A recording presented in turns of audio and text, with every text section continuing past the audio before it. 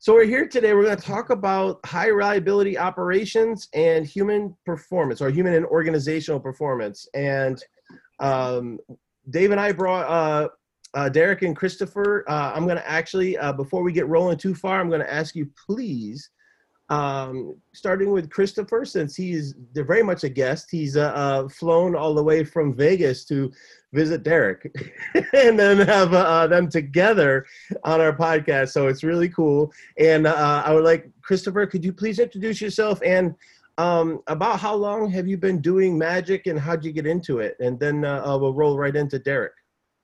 Well, Christopher Karpiak. I do my shows in Las Vegas now. Started doing magic basically when I met Derek. I wasn't a magician that grew up in like 4 years old or whatever. I was around 20 years old when I picked up my very first magic trick. Was dating a girl here in Connecticut. That's where I am right now, here in Connecticut. And her mother owned a store called Clown City. Walked into Clown City one day, saw this little glass case with a ball and vase in it, and I said, "What's that?" And I bought the little ball and vase and caught the bug that minute. Within 6 months, met Derek within 6 months, and it grew. My passion for magic grew because we grew in it together, basically, right? And we're kind of each other's mentor. If I'm speaking for me, maybe not him, but each other's mentor, where we challenge each other. And it got me to become a better and better and better magician, where I outgrew every place that I've ever lived. Like I lived here, then I moved to DC, and I was a great magician in DC. Then I moved to Las Vegas, where I've been doing my show at Mandalay Bay for 15 years now.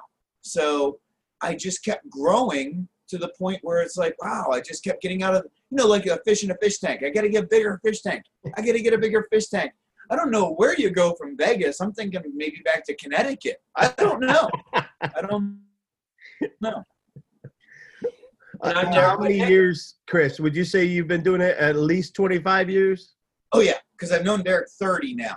So at least 30 years. I've been doing it for 30 years. But, I mean, honestly, you know how some people start when they're 4 and they don't really get good until they're like 16 and then they start professionally at blah, blah, blah?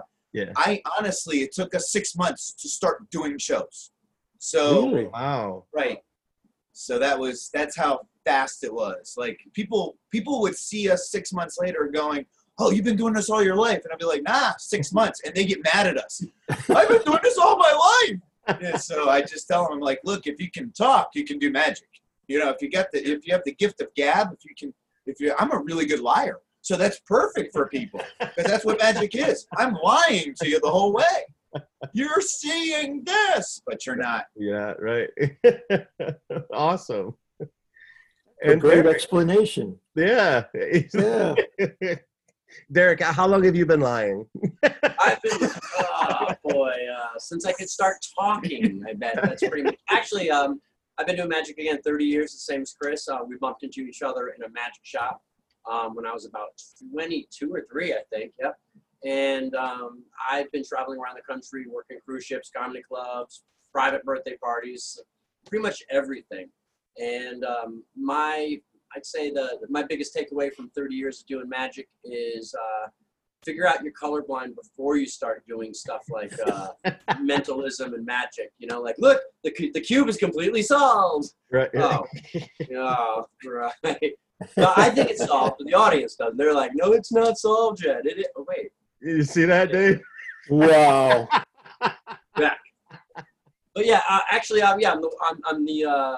I actually did the opposite of him. I like being a small fish in a small pond, or a big fish in a small pond. I stayed in Connecticut because it's easier to get work here. All right.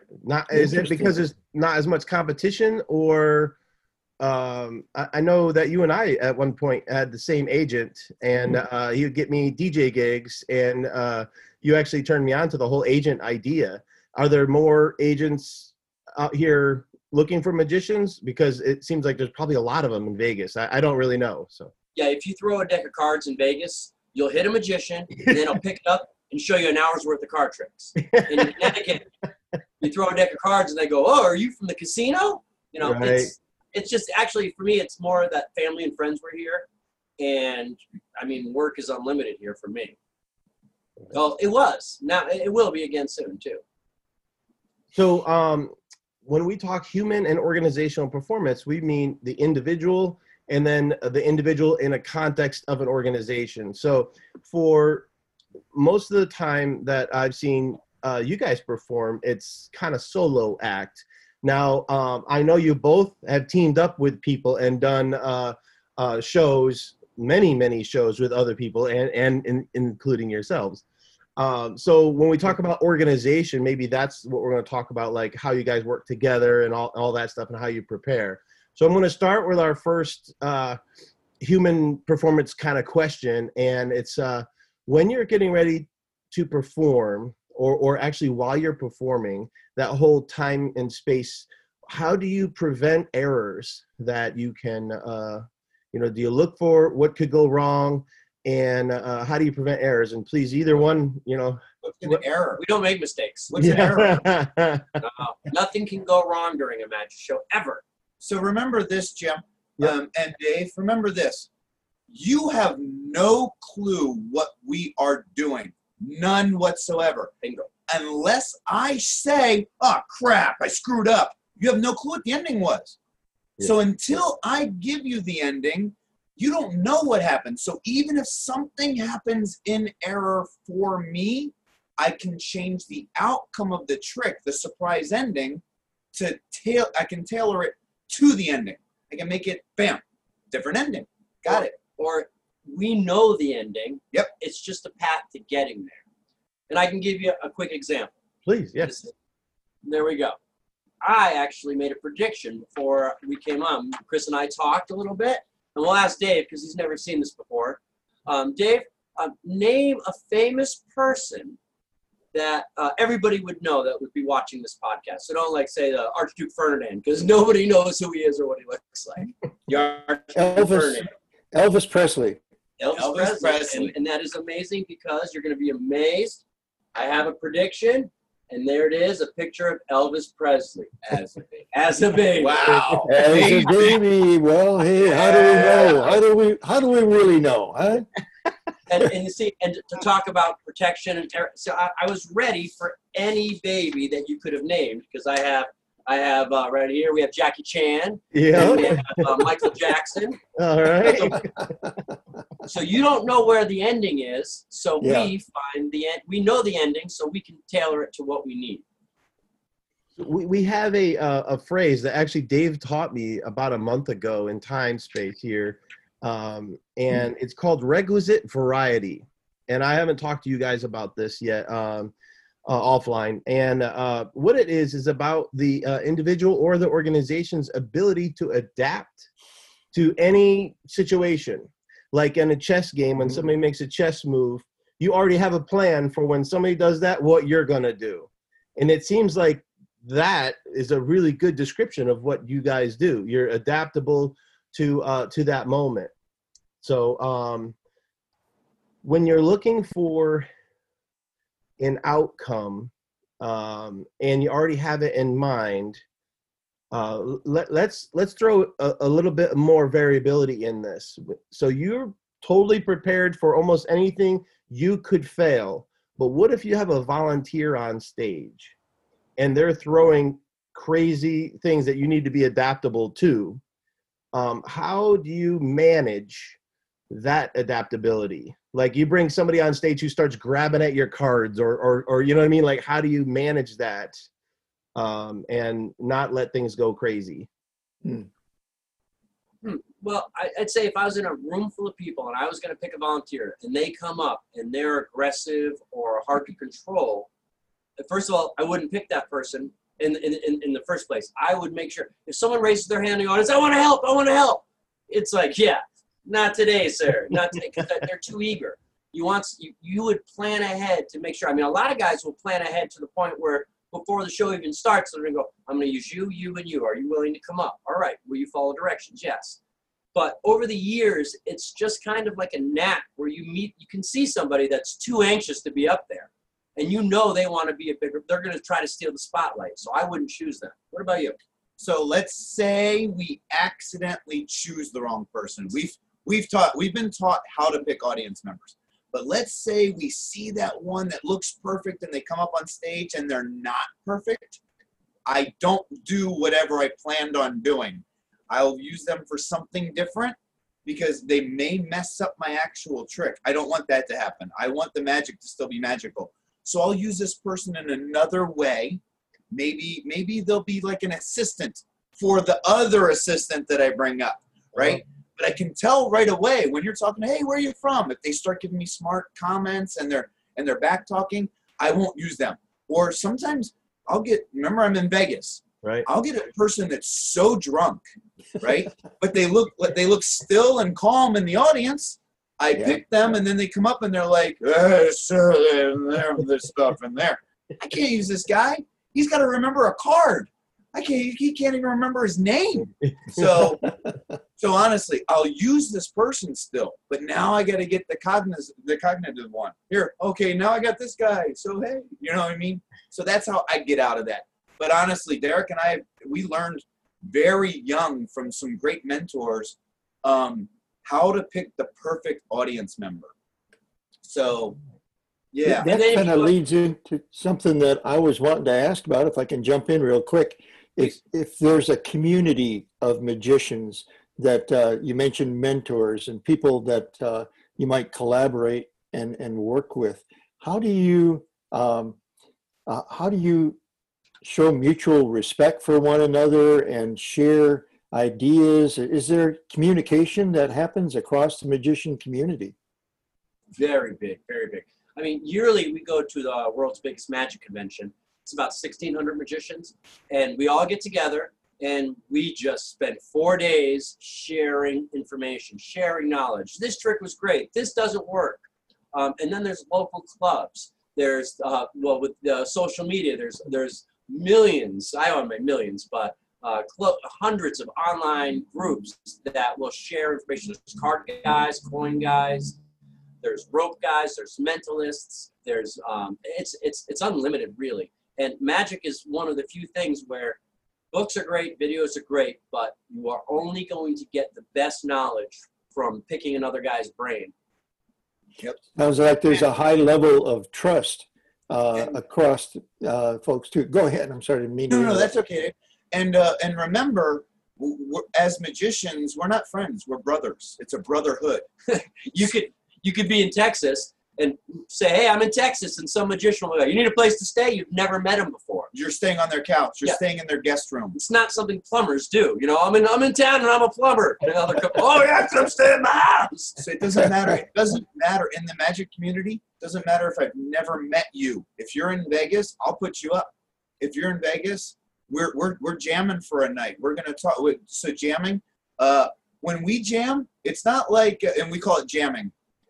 It's not like we're learning like he said, what? This is how you lay that pipe. No, we get out a deck of cards and we don't even know what time it is. We're going to bed at 6 a.m. because we just lost track of time. And you'll learn that one move. You'll learn that one trick. You'll learn that one. Sometimes it's just one joke that changes your whole show. And it's because he lives in Texas and you live in Vegas. Of course you can use it. Use it. Always ask permission now. Right. This is another thing is we're very ethical with our shows and stuff. Always ask permission. The guys are going to give it to you. Yeah, take it. It's yours. So yeah, give credit then to the other magician. Always. Say, always. This isn't mine, but I learned it from the guy in Texas. Yeah. Yeah. So Cool. I say everything's mine. Yeah.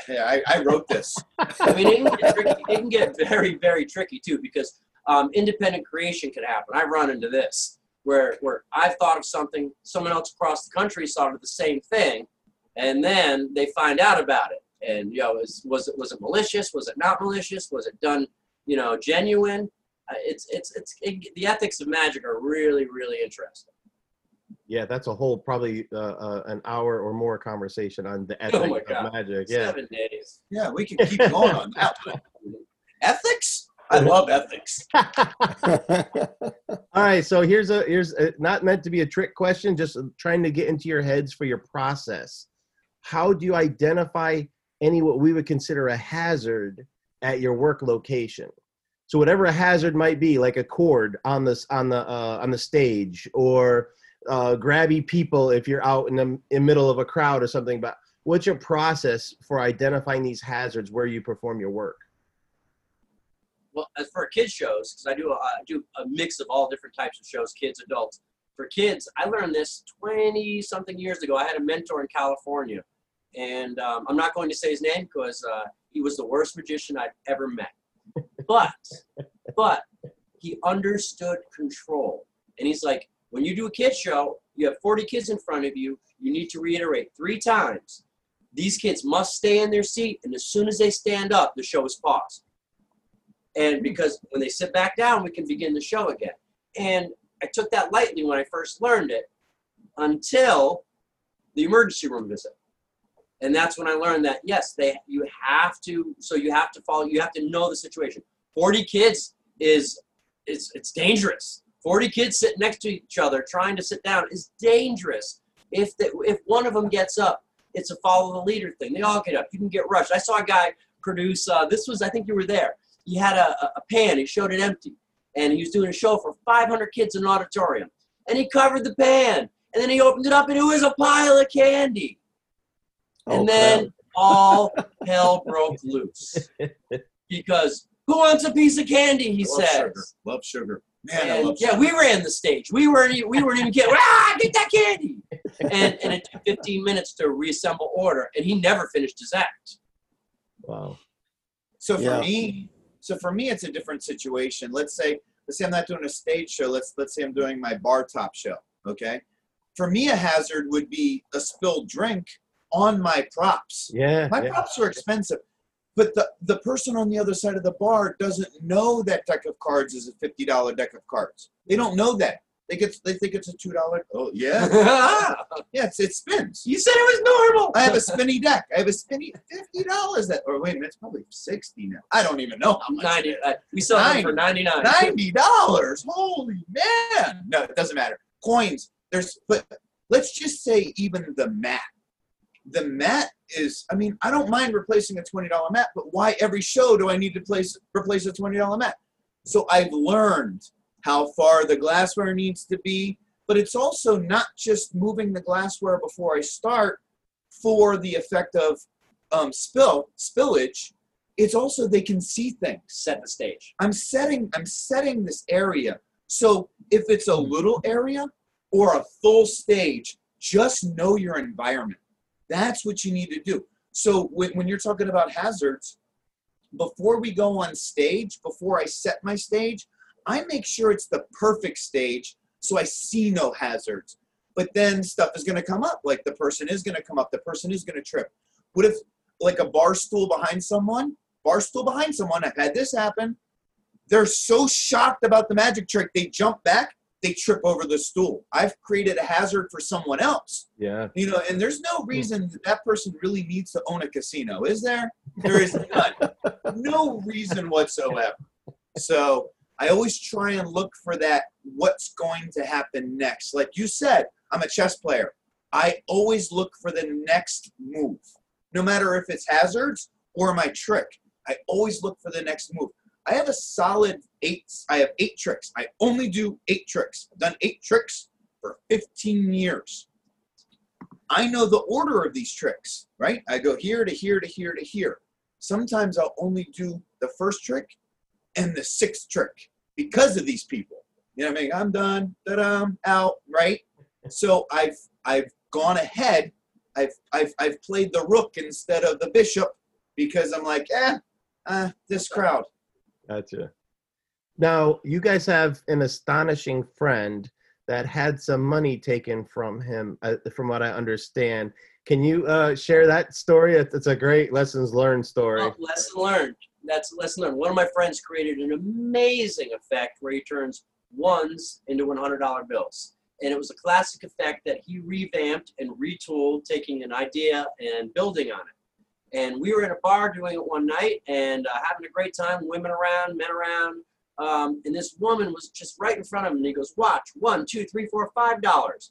And now, snaps his fingers, instantly they changed to 5 $100 bills. And Whoa. this was the lesson. She took the bill and she goes, are those real? And he goes, yeah, check it out. And he gave her one. When he gave it to her, she folded it up, stuffed it down her blouse, which has happened 100 times. It's funny. Oh, it's mine now. Then she walked away, went in the ladies' room, came back out, and she goes, you can search me. It's not on me. I don't know what you're talking about. I don't have your money. And from that day forward, I never put cash in people's hands. I mean, unless you plan on losing it. So I do 1s to 20s. Just for that reason, I can give a 20 out, and if someone steals it, I can use it as material, and it's $20. I mean, it's still $20, but it's less likely to happen with 20. But yes, I will never put a $100 bill in somebody's hands that I expect back, because people. Now, I like to do that trick also. I changed mine from ones to IOUs. They never take the IOUs. Never. now, at these magic conferences that you guys go to, and these guild meetings that you have in between that time frame, and just talking with other magicians, are you constantly in the state of sharing lessons learned like that? That's the same thing that goes along with just jamming and talking magic and saying like that story's been told probably 50 times and people are like, well, good to know. Like, you can hand that money out, but never let it go. It's real. Feel it. Go ahead. There's a lesson learned right there. Who is it? Matt King, that had a great story about mistakes that he basically just talked about the mistakes he made during his whole career as a very famous magician in Vegas. And when he shares his stories, just like we just did there, it was I learned never to put goldfish in my mouth because they could swim down your throat and cause you to vomit on stage. Oh my God. Or in front of Donnie and Marie on their TV show. That's where it happened. He was on Donnie and Marie. He made a goldfish appear, but he makes it appear out of his mouth. It swam down, but stuck here in his gag reflex while they were talking. And he's like, oh no. Yeah, he had to go over and that's the thing. They didn't know why he pretended to puke in his suitcase. Yep. Right. Well, thank goodness he does a thing called the hiccup cure. So thank goodness he had a paper bag in his suitcase that he actually did. But now he can't do that. Now he can't do his next trick. Right. So you always prepare for something. He never knew he was going to prepare for that, though. You guys ever feel like, oh crap, I've gotten overloaded? You know, I'm overcommitted. I've overbooked. I've got things every day of our lives. Oh, you mean magic? Oh. No, it's something about you and your colleagues. You talked about seeking out bad news like this, the goldfish in the throat kind of idea. But then there's this thing about people, oftentimes they love what they do and then they overcommit and they get so wrapped up into, filling up the calendar that eventually they realize I don't have time for anything else, or I need to juggle things. I need to move things around because I'm going to be perceived as not very reliable if I'm not showing up where I said I would go. Can't do that. You cannot do that. When people have, like, I do a lot of private parties. People have private parties, and honestly, in 25, 30 years, I've missed 2 events due to my own just mistakes. I booked it, I wrote it on the wrong day, or something happened. And that's like nightmare fuel to me. I would never, I give myself hours between shows in case of just, you learn to plan for anything. Like if I'm driving from in Connecticut, I have to drive 50 miles between shows. It's an hour drive. So I give myself 2 hours. And sometimes even that isn't enough. And you just have to have multiple outs. I have I have 2 contact numbers, so I can call 2 different people if I can't make it to a gig on time. But yeah, I never overextend because people have that one party. And you know what? Unhappy people will talk a lot more than happy people, unfortunately. Yeah, it's like an 11-to-1 ratio, you know, unhappy to happy. It's something that people have done studies on. You know, if you got an unhappy customer, they will tell 11 people, you know, but if you got a happy customer, they'll tell 1, maybe 2, you know, their friends. Do you find that that word of mouth is maybe some of your best advertising then? 100%. 100%, huh? I've Cool. never run any ads in my life. I've been doing this almost 30 years. Like I said, I don't advertise whatsoever. I tell clients, and I do this for my family shows because it helped for years. I don't really have to do it much anymore because I've built up a clientele. But I'd say if you enjoyed the show, tell your friends. If your friends book a show, 3 people book a show, I'll give you a free show. And there was times where I was doing free shows all weekend. But that means if I did 3 free shows, that was 9 to 12 other shows I got paid for. Right. So yeah, I word of mouth is 100% what I use. So in my show, I say, if you liked my show, tell all your friends. If you didn't like it, tell all your enemies. Dude, I get so many bookings. Both sides of the coin. Man, it's crazy. All right, so I know a story in Derek's past that I think is just so awesome. But here's the question. Can you tell us a story about something that failed and how you coped with it? Yes, the show must go on. That is true. And in my younger days, I worked on a cruise ship, and I did a very famous, it was called the 100-foot rope escape, where I would sit in a chair and give out 100 feet of rope to one of the one of the volunteers in the audience, and they would use that 100 feet of rope to tie me up. Now, due to constraints of time, I thought, well, if I just cut the rope in half and get 2 people to tie me up, it'll go a lot quicker, and the boring part will get over quicker, me getting tied up. Whereas I should have been just enjoying the moment and talking them through that one piece. Well, I invited 2 people up on the cruise ship to tie me up, and these gentlemen came up, and they tied me up, and they were snickering, and they were having a good time, and I noticed it was a little tighter than normal. And there's a secret that you can escape. It's just, if you know the secret, you can escape. Well, these guys knew some secrets too. And I had 2 minutes to escape. And I was laying on my side, still tied to the chair. The 2 minutes were up. The audience is laughing. I mean, Magic by Derek, hey, he didn't get us. And I limped off stage with dragging the chair tied to my leg still. And I'm in the captain's area, and the deckhands are all trying to cut the rope off because the knots were so tight, and they did such a good job. Come to find out, they were professional cowboys, and they tied animals up for a living and wrangled, and they had something called a struggle knot, and they put 4 struggle knots in there. So every time I pulled, it got tighter and tighter. And after the show was over, we all take a bow. So the dancers come out, all the acts come out and take a bow, and I'm still backstage trying to get undone, and they're like, and Magic by Derek. And I'm like, I'm not going out there. I'm not going out there. And they're like, Magic by Derek. And the captain pushes me out with the chair still tied to my leg. I limp out, tied to the chair. The audience is going nuts. And I take a bow. And honestly, it was the best reaction I had ever gotten from that routine. And the next day I went out and bought a straitjacket. Yep. So I have a similar story. I have a similar story in Vegas. I do the same thing. I get tied up, but for me, the magic to get out of it, it's just a safe word. A safe word. There you go. That's a private showing, I believe. Oh, sorry. Sorry. Maybe.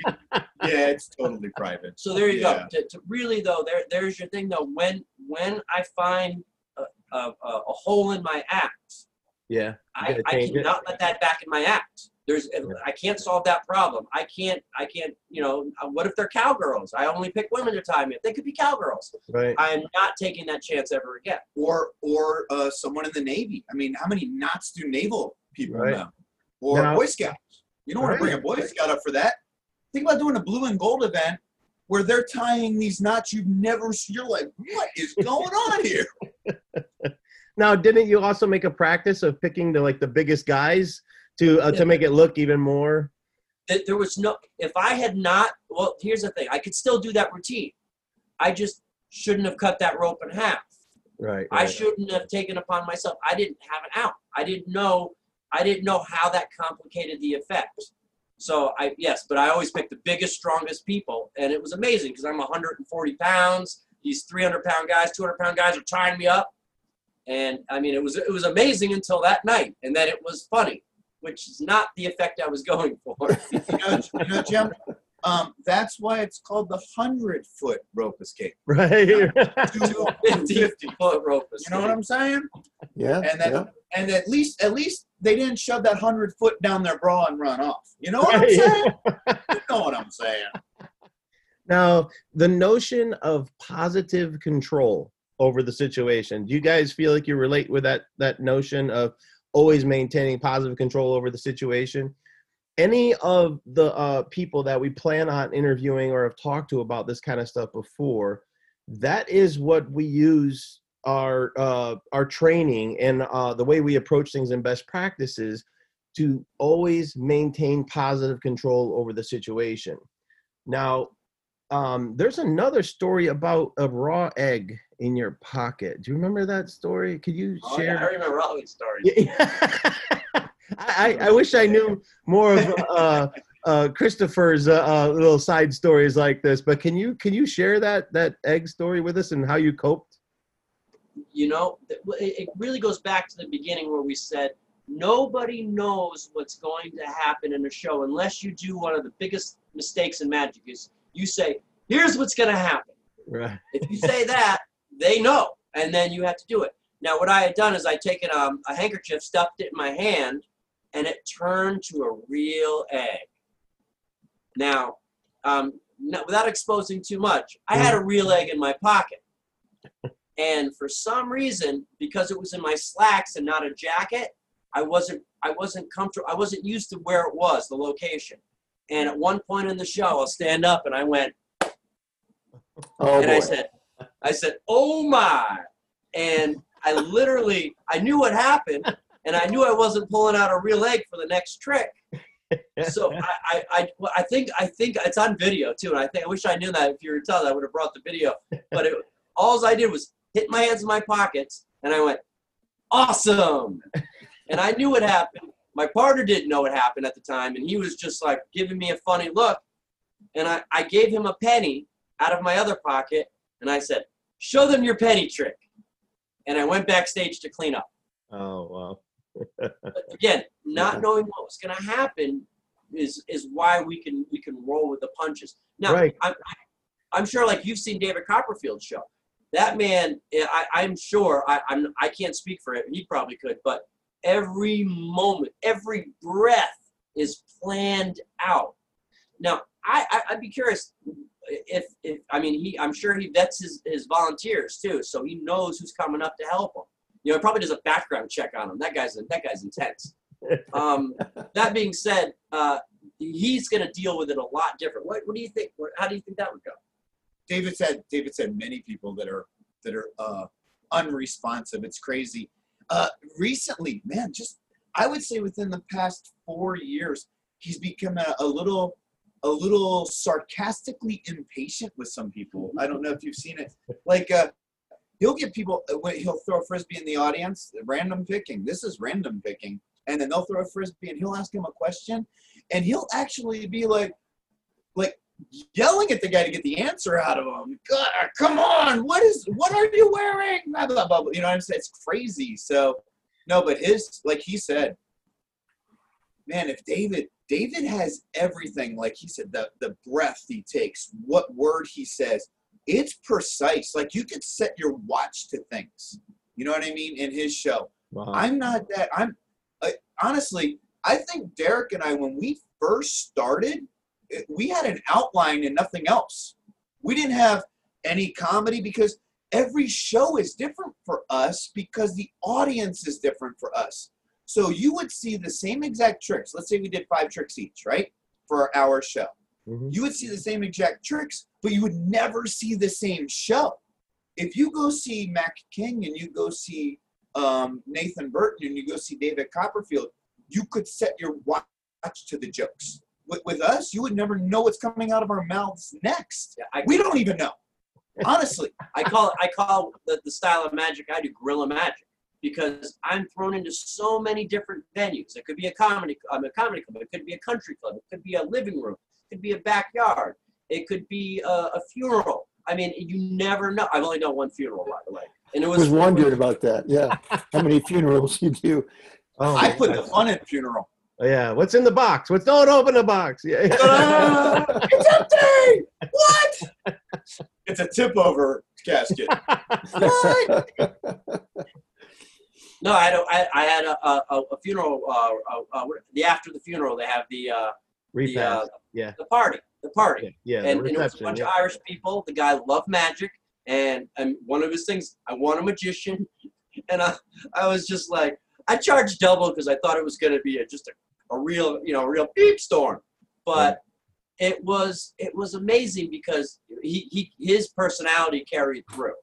Everybody knew that was for him, and it was neat. But yes, And if I know Derek, I wasn't there. But I know Derek. He probably made it personal, like, hey, how was Jim like? I don't know who the guy was. it was Frank. Frank. How was Frank like? What was Frank like? What did Frank like? And then he probably tailored it to that. I actually had people kept picking cards out of my deck, and they were signed by Frank. Right. And I'm like, you got Frank's card again? Wow! Well, that guy, stop it! I'm trying to show them a trick. Put it back in the deck, shuffle it, pick another card. Frank's card again? Wow, dude, you need to chill out. Wherever you are, stop. Right. See, I wasn't even there, but I knew that that's something that we would do. Right. We personalize the show. Dave, if I come to your show, I'm going to do research on you plus a couple of the people in your audience. Not because I'm going to use it against you, but because I'm going to make it personal for you. I'm not going to make a prediction like I know where you were born. No, because no, I'm not going to do stuff like that. But I'm going to use that. Hey, where are you from? And I'm going to know stuff about where you're from. It's just going to make you. I'm going to use your name because the name's the most important thing to someone. Sure. It's your most, and I'm going to use some facts about you. And you're going to be like, you're going to have this overwhelming, like sense of, I like this guy for some reason, and that's it. I honestly don't have to do magic because the magic's in you. The magic's there. The tricks, yeah, anybody can do tricks. That's actually his superpower in magic, is because he knows a little about every state and a little about almost a little about everything. Every subject. So he can connect with people like instantly, personally. Like I'll have to research. Like Dave, I went on the internet because I knew you were going to be on the show. Did a little research on you. You have quite the internet footprint, And James does. Actually, Yeah. I did. I set this up for you before we came. Oh, nice. And there's a playing card on this. Now, Dave, I know from what I searched on the internet, I know what color card you're going to pick. Say it out loud. What color card do you think is right here? Red. That's correct. And what is it, a heart or a diamond? It's a heart. It is. It is. What heart do you think I have here, Dave? King of Hearts. Pretty impressive, right? I know. Actually, see, I brought all the cards just in case. I'm not going to play around. He's missing the King of Hearts. It's not there. What? What? Actually, Dave, I did do the research, and you'll notice that sitting back here since we started is a deck of cards. Yeah, right. And if I take that deck of cards out and I open it up, I'm going to keep it in frame. I'm even going to come a little closer so you can see. All You'll right. notice that in this deck of cards, dump it out of the box here, and you will Yeah. see that there is one card face up on the bottom of the deck. The King of Hearts. Awesome. And Dave, I planned it in advance, so I put a red one in there. I mean, in a blue one in the red deck. He's colorblind. Don't tell anybody. Sorry. And there you go. Oh, this is sweet. Oh, man. So, Dave, where are you broadcasting from? Tucson, Arizona. Yeah, I could have told you Tucson. that. I love Tuscan, Arizona. It's a dry heat. Oh, it's a dry heat. I love when people say that. I live in Vegas. You live in Arizona. I tell people it was 120 today, and they're like, "Yeah, but it's a dry heat." I'm like, "Oh, yeah, whatever." Yeah, we get that a lot. You know what I'm saying? Oh, it was 84 degrees with 100% humidity. It was hotter where I live. Yeah, whatever. Yeah, Tucson, Arizona. Nice. yeah, it's Beautiful. great here. I love it. Came here about Beautiful. almost 20 years ago now, and yeah, we're not going anywhere except for feet first out of the house, because this is home. You said we. Who's the we? Tanya Terrific and myself, my lovely bride of about Okay. 40 years. Yeah. Wow. Wow. You were married 40 years? Yeah. True Probably story. felt like 4 minutes. Wow. Underwater. On fire, maybe. Oh, man. Marriage, fun. So, Dave, Yeah. I had a couple in my front row at my magic show, right? And it was this older couple, and I mean, they looked like they were in their 80s. And I said to them, "How long have you guys been married? Because there's a newlywed couple sitting next to you. How long were you married?" And they were married for 60 years. This was their 60-year wedding anniversary, and newlyweds sitting right next to each other, right? And I said to the older couple, I said, "Would you give them some advice, something, so that they know they can stay together for 60 years? What keeps you together for 60 years?" And the woman, this lady, she yells, she goes, "Communication." And the guy said, "What'd the guy say?" Perfect communication, isn't it? Yeah, deaf as a post. Yeah. Yeah, 100%. Guys, when performing, what would you say is, and if you can say this, I don't know if you can, depending on those eight tricks or 5 tricks or whatever you got planned to do at the time, is there ever like one element that you're hoping goes right instead of like I know you like to say, "Oh, 100%, this trick is ready to go," but say you're doing a new trick or something like that. Do you ever have an element? Not nude. Yeah, right. I keep my clothes on, Jim. New. Keep my clothes on. New. Oh, new? Yeah. Communication, right? What's the scariest element would you say that you rely on or worry that might fail, like something you might call the weakest link in all of the things that you're getting ready to do? Okay, so you get two 50-foot piece of rope. Yeah. And yeah, that's it right there. Something like that happens and you eliminate it or you fix it. You said something new though. I won't put anything in my rotation of 8 that I haven't practiced for a year, and then had someone like Derek watch, and then Derek would go, "Okay, you flashed there." Flashing in Magic, because I don't want to give away anything, but flashing in Magic is you seeing the actual Trick. the method, and I don't want you to see the method. Right. Magic to the audience is magic. That's like if you've ever seen a ninja, he's not a very good ninja. You know what I'm saying? You know what I'm saying, right? So with Magic, you don't want to see. They want to see. They're there to be amazed, right? Yeah. And the thing about it is, so he'll be like, "Oh, you need to say this, this, and this," or, "Hey, take that line out." It might be something like a word. It doesn't have to be flashing. It could be a word. It could be my patter. The patter is what we say while we're doing the trick. So I will not throw anything into a show. Now I make sure my very first performance is controlled. So at my bar, I do it for coworkers first.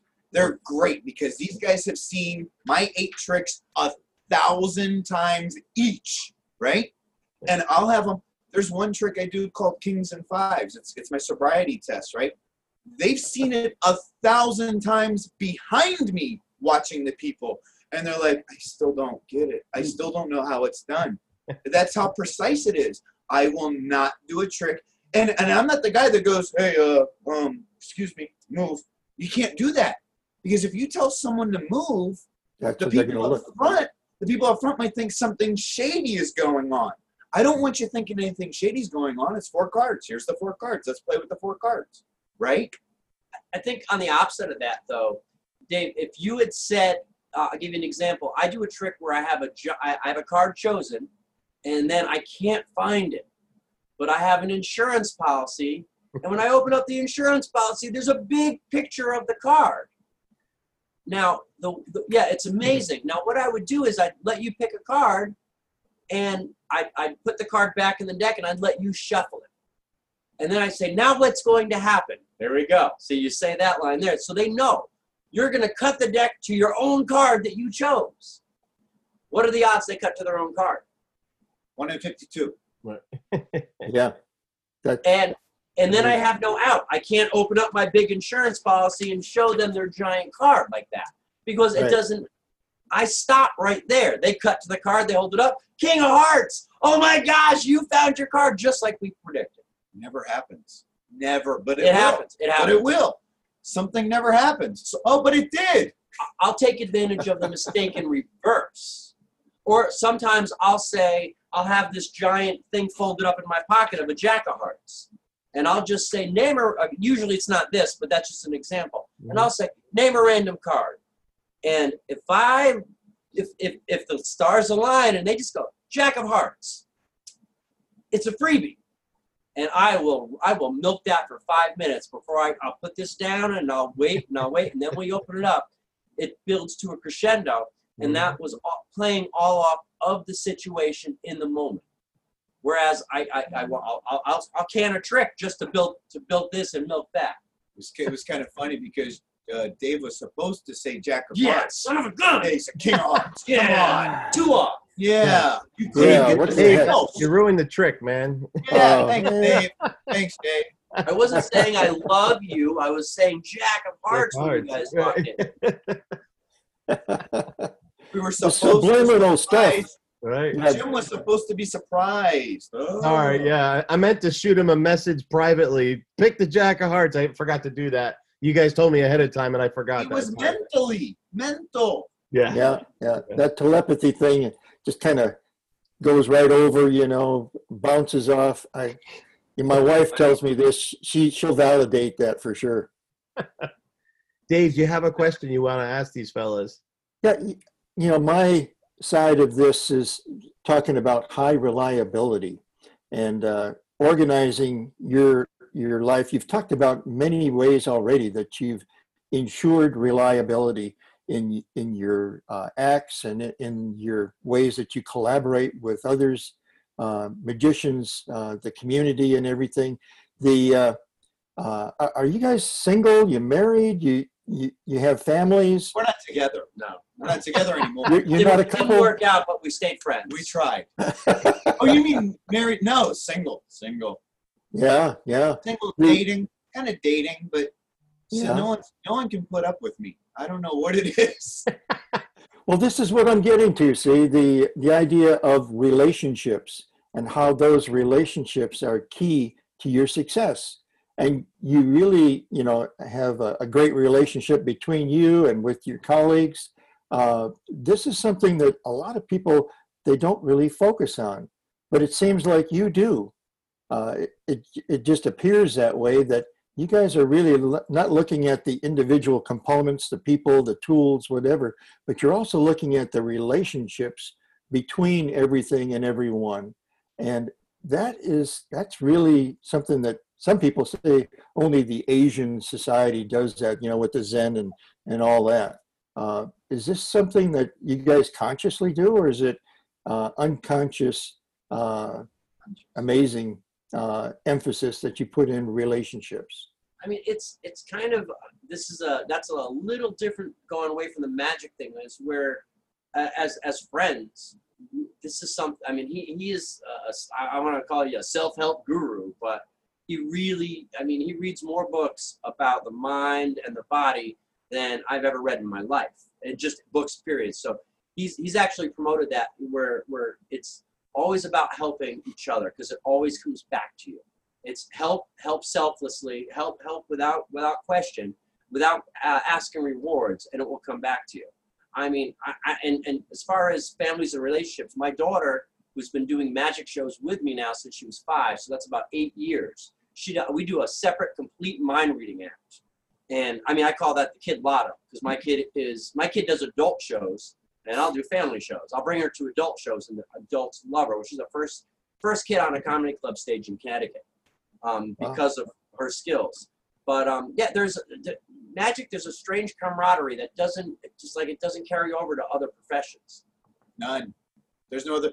Like I would never ask another bartender to stay at my house. You know, Unless unless I knew him. Oh yeah, well unless it's a her. I mean, I don't know. No, it's on it. But like, and the other thing is, you asked if this is something that we've worked for, if it comes naturally. I would say both. Most of it, everything that I've done in my life is a learned behavior, only because of I've always been learning. So no matter what, even if it's something that feels like it's natural, how do I know that it wasn't a past belief that's become a learned behavior? So how we actually put this in effect is everything I do has everything about me in it.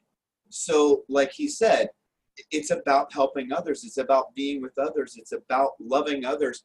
I have no expectations for anything. None. Because disappointment comes from expectations. So if I think that this is going to be, I want this to happen in this trick. Let's go with magic. I want this to happen in this trick. I want this effect. I want them to be this. And none of that happens. I'm going to be disappointed. Instead, hey, let's do this. Let's make this an experiment. Let's have fun with this. It always ends up happening the way I want anyway. So it's crazy because it's like, wow, that was perfect, right? Excuse me. So, hey, ta-da! You like that? Ta-da! He's Which is gone! short. That's ta-da, No. short for da-da-da-da. Right? Ta-da! So to answer that question, for me, it was probably a learned behavior for me. If you're talking about how I know that the universe provides, that's how I've lived my whole life. But for this other stuff, it's pretty much learned behavior. You know what I'm saying? Are you ready? Oh, yeah. This is interesting how he just disappeared and reappeared. That's Yeah. a David Copperfield deal, See, right? In life, I don't prepare like magic shows. Say, I left my phone across the room with the ringer on. Yes, small bladder syndrome. I mean, what? It's called TBS, tiny bladder syndrome. I'm sorry, tiny bladder syndrome. So Wait, can you put that on this show? I'm sorry. what advice would you guys give for people people trying to start out and doing the work that you guys do? And what would you tell them to look out for? Well, I tell them not to do it. Yeah, my advice is don't. Why? Because we don't like competition. We got enough competition. I'm good. No, seriously. This is something I wouldn't do for myself because I have a hard time with learning through reading. But 90%, 95% of the greatest magicians in the world will say, get a book. 100%. Get a book. Learn one trick and master that trick so well you could do it in your sleep. And then share that trick with others. And don't because if you start reading through the whole book and there's 50 tricks, if you're just in it to learn the secrets, then go nuts. But if you want to do it, you need to pick one thing and become great at it. Because like he said, 8 tricks. This guy is doing his life dream. His goal in life was to be. We knew a guy named Doc Easton. He's an incredible bar magician. And because when we met him, it was a training session, like we were talking earlier, where he did a lecture, and we drilled him with questions. And one of the things he promoted we said it earlier, was learning people's names. He did a card trick where 10 people picked a card, and they were more impressed with him remembering their names than finding their cards out of the 10 people. So you learn that one trick, and you learn the techniques, and you master it. And when the book is the way to go, because it's always there and it's going to give you the same instructions every time. So get on the same subject as book. I was telling Derek this the other day. It's not that I love to read, so don't think this. It's not that I love to read and that I don't want to watch a video, or I don't want to watch a YouTube, or I don't want to be mentored anymore. I like to read the book because I can open it up, read the effect, that's what the audience is supposed to see, read the secret with the stuff the audience isn't supposed to see, and then understand the trick and then make it mine, right? I tailor it to me. When I watch a video, I tend to mimic exactly what the guy did because I watched this video and he did this and he did that. I don't want to be this guy, whoever it is, or this girl, because there's a lot of female magicians out there nowadays that are surpassing us, right? But I don't want to do it. I don't want to be them. I want to be Christopher, where I am, my sarcasm, sometimes I'll watch a trick and it's dry and I love it. I'm like, I love that trick. And I end up being this dry guy doing this one trick. And it's like, oh, I know why. I know why it's not me. I think paraphrased, do you want to be a cover band or do you want to be an original artist? Oh, nice. Right? Right? All right. Well, There's this is a nothing good wrong lesson. with cover bands, but, nothing wrong with cover bands. And there's a lot of cover bands in Magic, the same thing. Where we saw a guy a couple days ago. We just mentioned he did 3 or 4 jokes from our favorite magician. Not like one from each magician. He did 3 of them out of his act, complete lines. It's okay, though, because he's dead. Oh, is that how that works? Yeah, once Harry Anderson passed away, you can use his jokes, I Oh, guess. wow, I got a whole new act. Yeah, I know. Well, this is a good lesson for me because I've been impressed with James and how he trains and presents to audiences, and he uses what's called gamification, where he makes it entertaining and interesting and fun. And I've been more of the old master sergeant minister, just giving lectures and preaching, and I want to transition to what James does and make things fun and not just boring as hell, So it's something that I'll need to be careful of, just trying to mimic James and actually make it my own. I appreciate the advice here. Thank you. We start that way. We always start that way, and you grow into your own. So like Jim he knows one of my favorite methods of learning is the Karate Kid method. And I don't Wax know if on, wax off. Yeah. Well, you're familiar with the idea, but the idea is to train people, but trick them into being trained without knowing they're being trained, and then they have that epiphany moment where, oh my gosh, you just taught me how to chop wood. Yeah. And the whole time they were just doing the tomahawk chop for, oh, we can't, is that okay to do that anymore? Yes, you can do that. Okay. No. No one sue us. Oh, man. We are sensitive. We're being politically correct today. All right. I gotta be sensitive of your time because we really appreciate it. And I could talk to you guys for probably 10 more hours and be entertained the whole time. He has to pee again. He probably would. I want to ask you one more, and we'll give Dave one more question. But I want to ask, since we are in weird times these days, has COVID changed the way you guys do business? Yeah, we don't do business.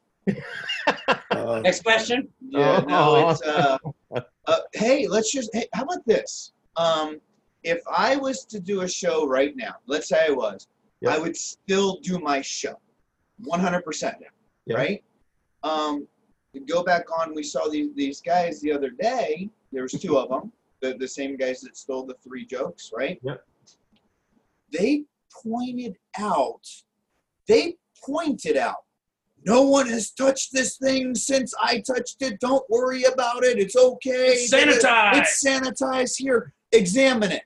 Right? At a magic show. What? I'm not. It's like me pulling out the I don't know if they're here. Okay, it's like me taking out a deck of cards and going, it's a regular, everyday, normal deck of cards. I don't need to say that. I can throw it out and they can, right? They can check to see it's a regular deck of cards. I don't need to say these things.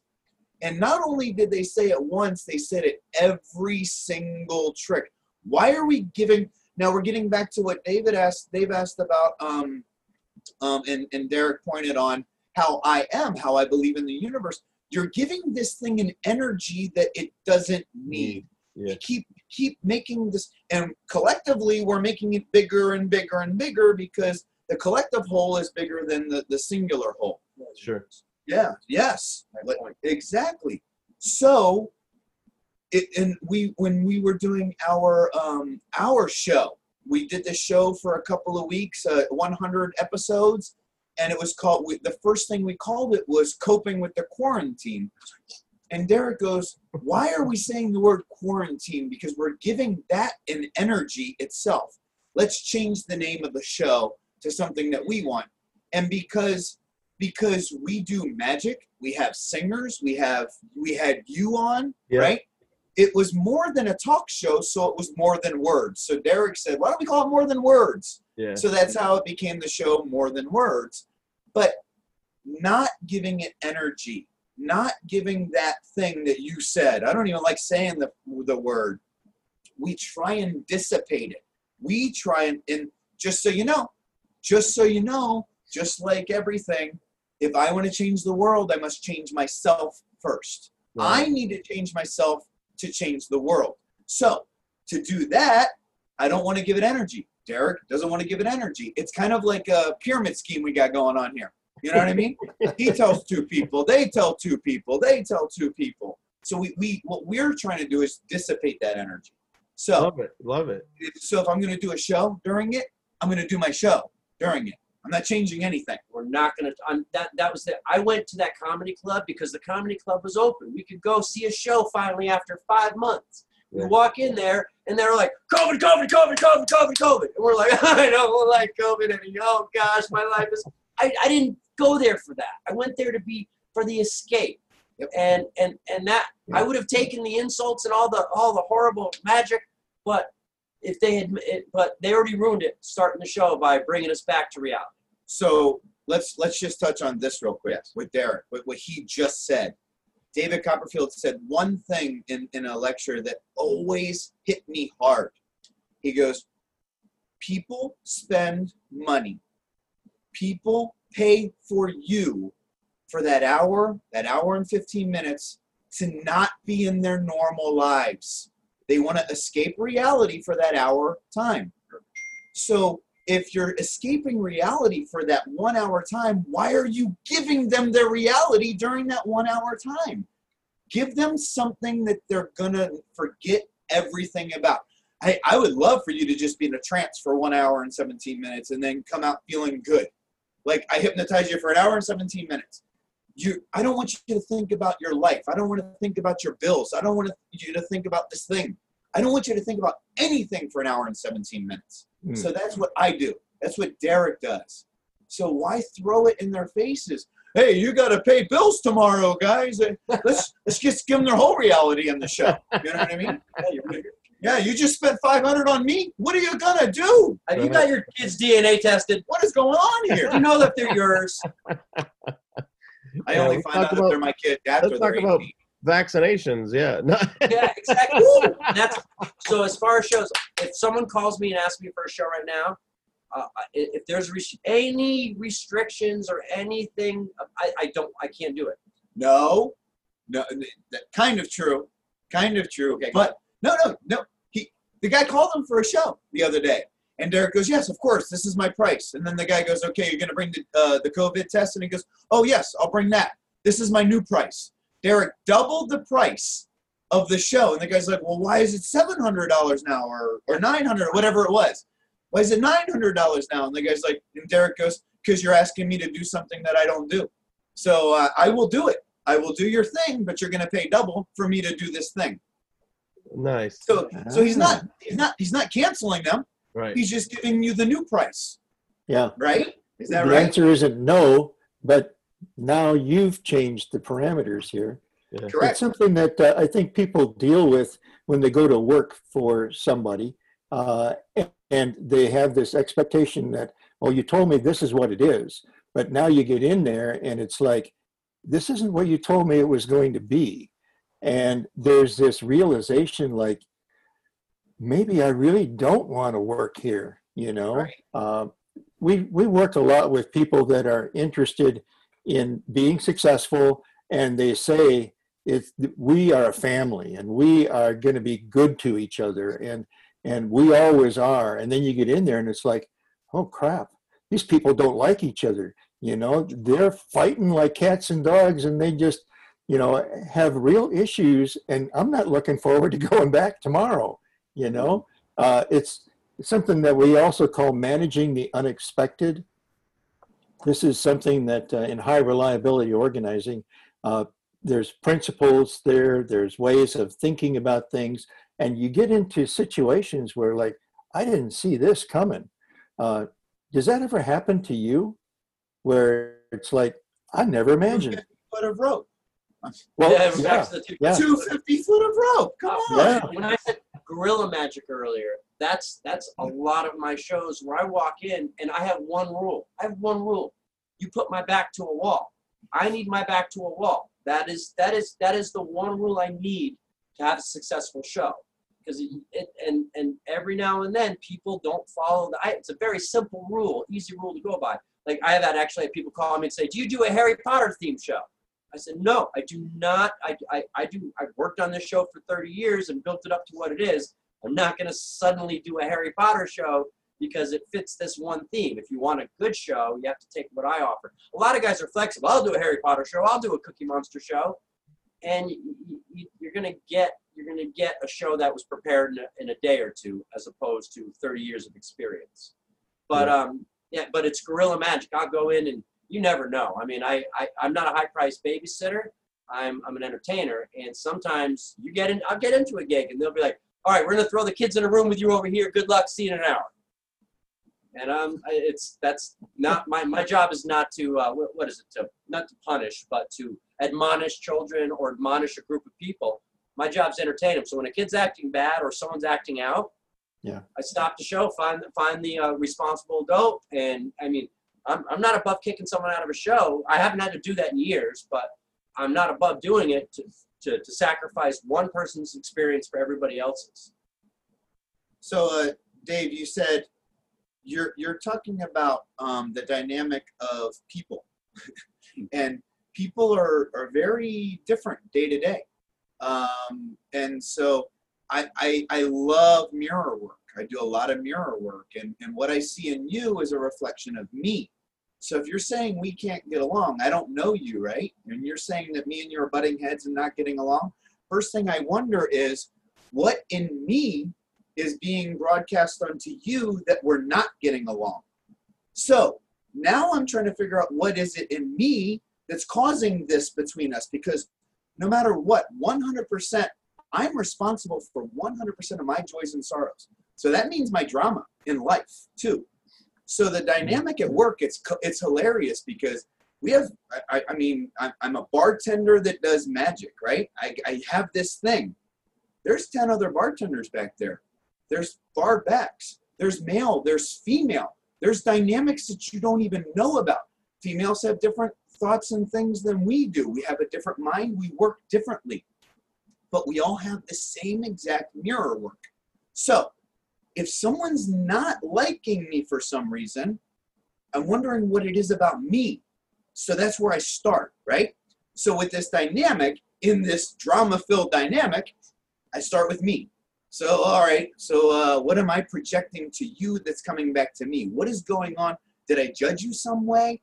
Like, let's say I'm at the gym, and I'm working out, and I look over, and this girl's wearing something that she shouldn't be wearing, right? First thing pops in my head is, why is she wearing that? Then I think, why am I thinking this? Why did that bother me? Am I jealous because she looks good? Am I not jealous? Am I thinking, why can't I look that? You know what I'm saying? That's when I step back and think of my thoughts first. Why is there drama in this group? Why is there, let's just say it's me and Derek and we're butting heads. I would go, all right, what's going on? Why is there drama here? And what did I do to create this drama? Because no matter what, one of us is here. And like I said before, it all starts with me. I can't change the world unless I change myself first. So cool. We can nip everything in the bud. You know how you nip it in the bud? You start with you. Derek, it's him, it's you. And like, you know how people go, it's not you, it's me. It's true. No, it's true. It's not you. It is me. We're causing each other to, whatever I put out into the universe, I get back. Right? So if I'm putting out a little bit of tension, guess what I'm going to get back? A lot of tension. It's just going to happen. They say drama doesn't exist. It's created. Ah. A very wise man said that. ECW. Make sure you quote him. Nice. All right, ECW, there it is. Feel that. All right, James, you're up. Yeah. So, guys, I don't want to leave the interview without giving you a chance to, if you have a story or something you think that would contribute, then we can wrap up. That would be something in regards to reliability or human error and what you do as magicians. One of the things that I really appreciate, I don't even know where the motivation is coming from, but when I saw Derek and a former partner of his practicing all the time for, and you have to forgive me because I forgot the name of the trick, but it's the one with the big box. The metamorphosis trick, right? The amount of time you guys spent into making sure that looked perfect, I don't even know where that motivation comes from for that. I just think it's awesome that you do all of this training and practice time before you get in front of people. And the amount of hours you and Randy Lynn put into doing her work is insane. So where does that drive come from? Or it's just the curiosity and knowing that later on we're going to blow people's minds? Is that the... I can spin this around on you, Jim. It's the same reason you love the casino card trick. I believe. Why do you do that trick to people? Oh, well, yeah. It's so great, right? Watching people react and being like, I have no idea what you just did. Yeah, how you did it.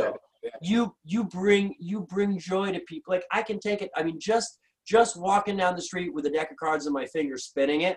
Yeah. And then when you spin it and they're like, wait, did you just spin a deck of cards in your finger? And I'm like, this stupid physical action created joy in somebody. I mean, when you know what the best, we have more fun than anything in the world. You know what we love doing? I love waiting in line. Oh, yeah.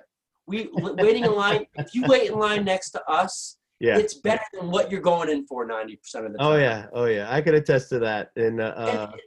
At the MGM in Vegas, oh my God. That was so much fun with the random people walking by and you guys just, they don't expect it, it's really fun. Even when they do expect to be amazed, it's fun. But when you're not expecting to be amazed, it's even better. So we'll do it for free in line. To get paid for it, that's a bonus. Right. You know? Well, the stuff that we do free in line or the stuff that we do for free is definitely different than our show. Sure. Like we do it for us. Yeah, we don't put stuff like the stuff that I'm doing. Like I may have just pulled this new thing out of the package, and I'm like, I know how to do this. Let's do it for people like that. It's not the thing that's in my show, but it does give people. I love reactions, like you said, react. How do people react? That's our motivation. The motivation, because like I said, there's the effect, and then there's the secret. I see the secret. I can see this thing. When the look on their faces of them not seeing the thing, it's crazy. The look on their faces. People are like, magicians all the time are always asking for applause. Wasn't that good? Didn't you like it? Show me some applause. I love silence. I love spontaneous applause without asking for it. No, I love silence more than anything. Silence means I got them. Yeah. Silence is like, okay. The first time I ever escaped a straitjacket, and after I was at a comedy club, I didn't first time, but I escaped the straitjacket, and then the blow off was pulling a live rabbit out of the straitjacket I just escaped. I've seen the bowling ball. I've seen the bowling ball, not the rabbit. Yeah. Dead silence in the room, except for 250 people all breathed in at the same time. Yeah. And when 250 people do that at the same time, it's better than any feeling I've ever experienced. Best thing about that is that it's not really a blow off. It's an end to it. He has cards with all different animals on them. Right. He throws the cards in the sleeve, Yeah. right? Yeah. And then he goes, I'm gonna grab the card you picked, and it's not the card, it's the rabbit. Right. Right. Amazing. I like to so there's so much detail in the planning and the effect where so same kind of trick, he escapes the straitjacket, and then as he's taking a bow or whatever, or he's pulling something out, this one was the bowling ball, but it wasn't just a bowling ball. He drops it on the stage to make sure this thing is a bowling ball. Like it's a resounding, no bounce kind of boom, and he's like, so you're like, all right, what did I just see? And then it's like, how the heck did he produce a bowling ball out of that? So that Back kind pocket. I'm going to spoil it. It was in my back pocket.